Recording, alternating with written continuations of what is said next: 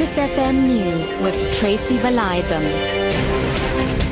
Good morning. The trial of the 4 accused in the killing of Emmanuel Josiah Sithole is expected to start in the regional court in Johannesburg today.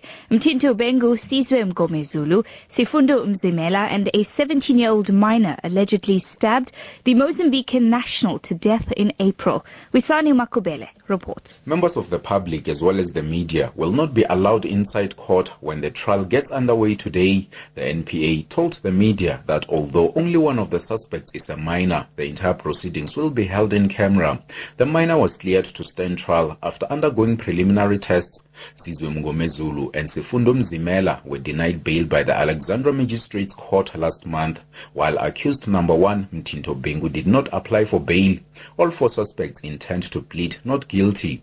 The National Union of Mine Workers says it's up to the Chamber of Mines to give mine workers a wage increase in line with the costly standard of living. Wage talks in the gold mining sector are expected to start today. NUM is demanding up to 80% for its lowest paid members, and AMCU wants 12,500 rand. Employers have indicated that the poor performance of gold could have an effect on wage negotiations. NUM General Secretary David Sipunzi says the chamber has never been genuine with mine workers. In 2011, the price of gold was $1,800 an ounce. That time, the employers could not give a fair increase.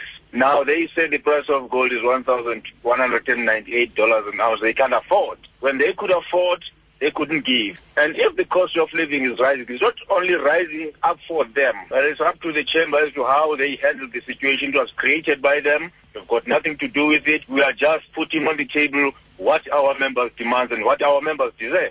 Police have shot and killed 2 suspected armed robbers and severely injured another at a house in Pretoria. The suspects are believed to be part of a syndicate that targets people travelling from OR Tambo International Airport. Police follow the suspects after tip-off that the 3 were following a female victim from the airport to her home. The police's Vishnu Naidu. Our team received information that there was going to be a robbery in the Pretoria Moat area, and they conducted patrols looking for, in particular, a blue BMW, which they discovered in a driveway where a robbery was actually taking place. When police tried to arrest these guys, a shootout ensued in which these 2 suspects were shot and the 3rd wounded. The Council for Medical Schemes has advised patients to negotiate with private healthcare providers on the cost of treatment if they feel it's exorbitant. It has also encouraged patients to shop around for doctors who will provide care at a reasonable price. This comes after mounting concerns from patients about doctors demanding cash up front for treatment. The Council's Clayston Swart. Use as much as possible, make use of what's called DSP or designated service providers. Quite often, medical schemes have negotiated with particular healthcare service providers to only charge the scheme rate. And quite often, if they make use of those what's called network doctors, they would charge a specific limited amount that the schemes, by and large, often will cover.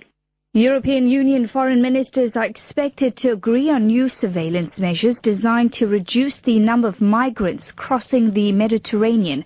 At a meeting in Luxembourg, the ministers will discuss how to gather intelligence in the area. The BBC's Gavin Lee has more. European leaders have already agreed on a plan to strengthen the size of the rescue mission.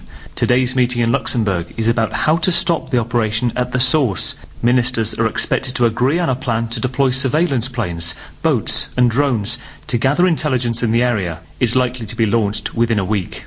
The aim is to disrupt the business model that makes people smuggling such a lucrative trade. Your top story this hour, the trial of the 4 accused in the killing of Emmanuel Josiah Sithole is expected to start in the regional court in Johannesburg today. For Lotus FM News, I'm Tracy Valaydham. I'll be back with more news at 10.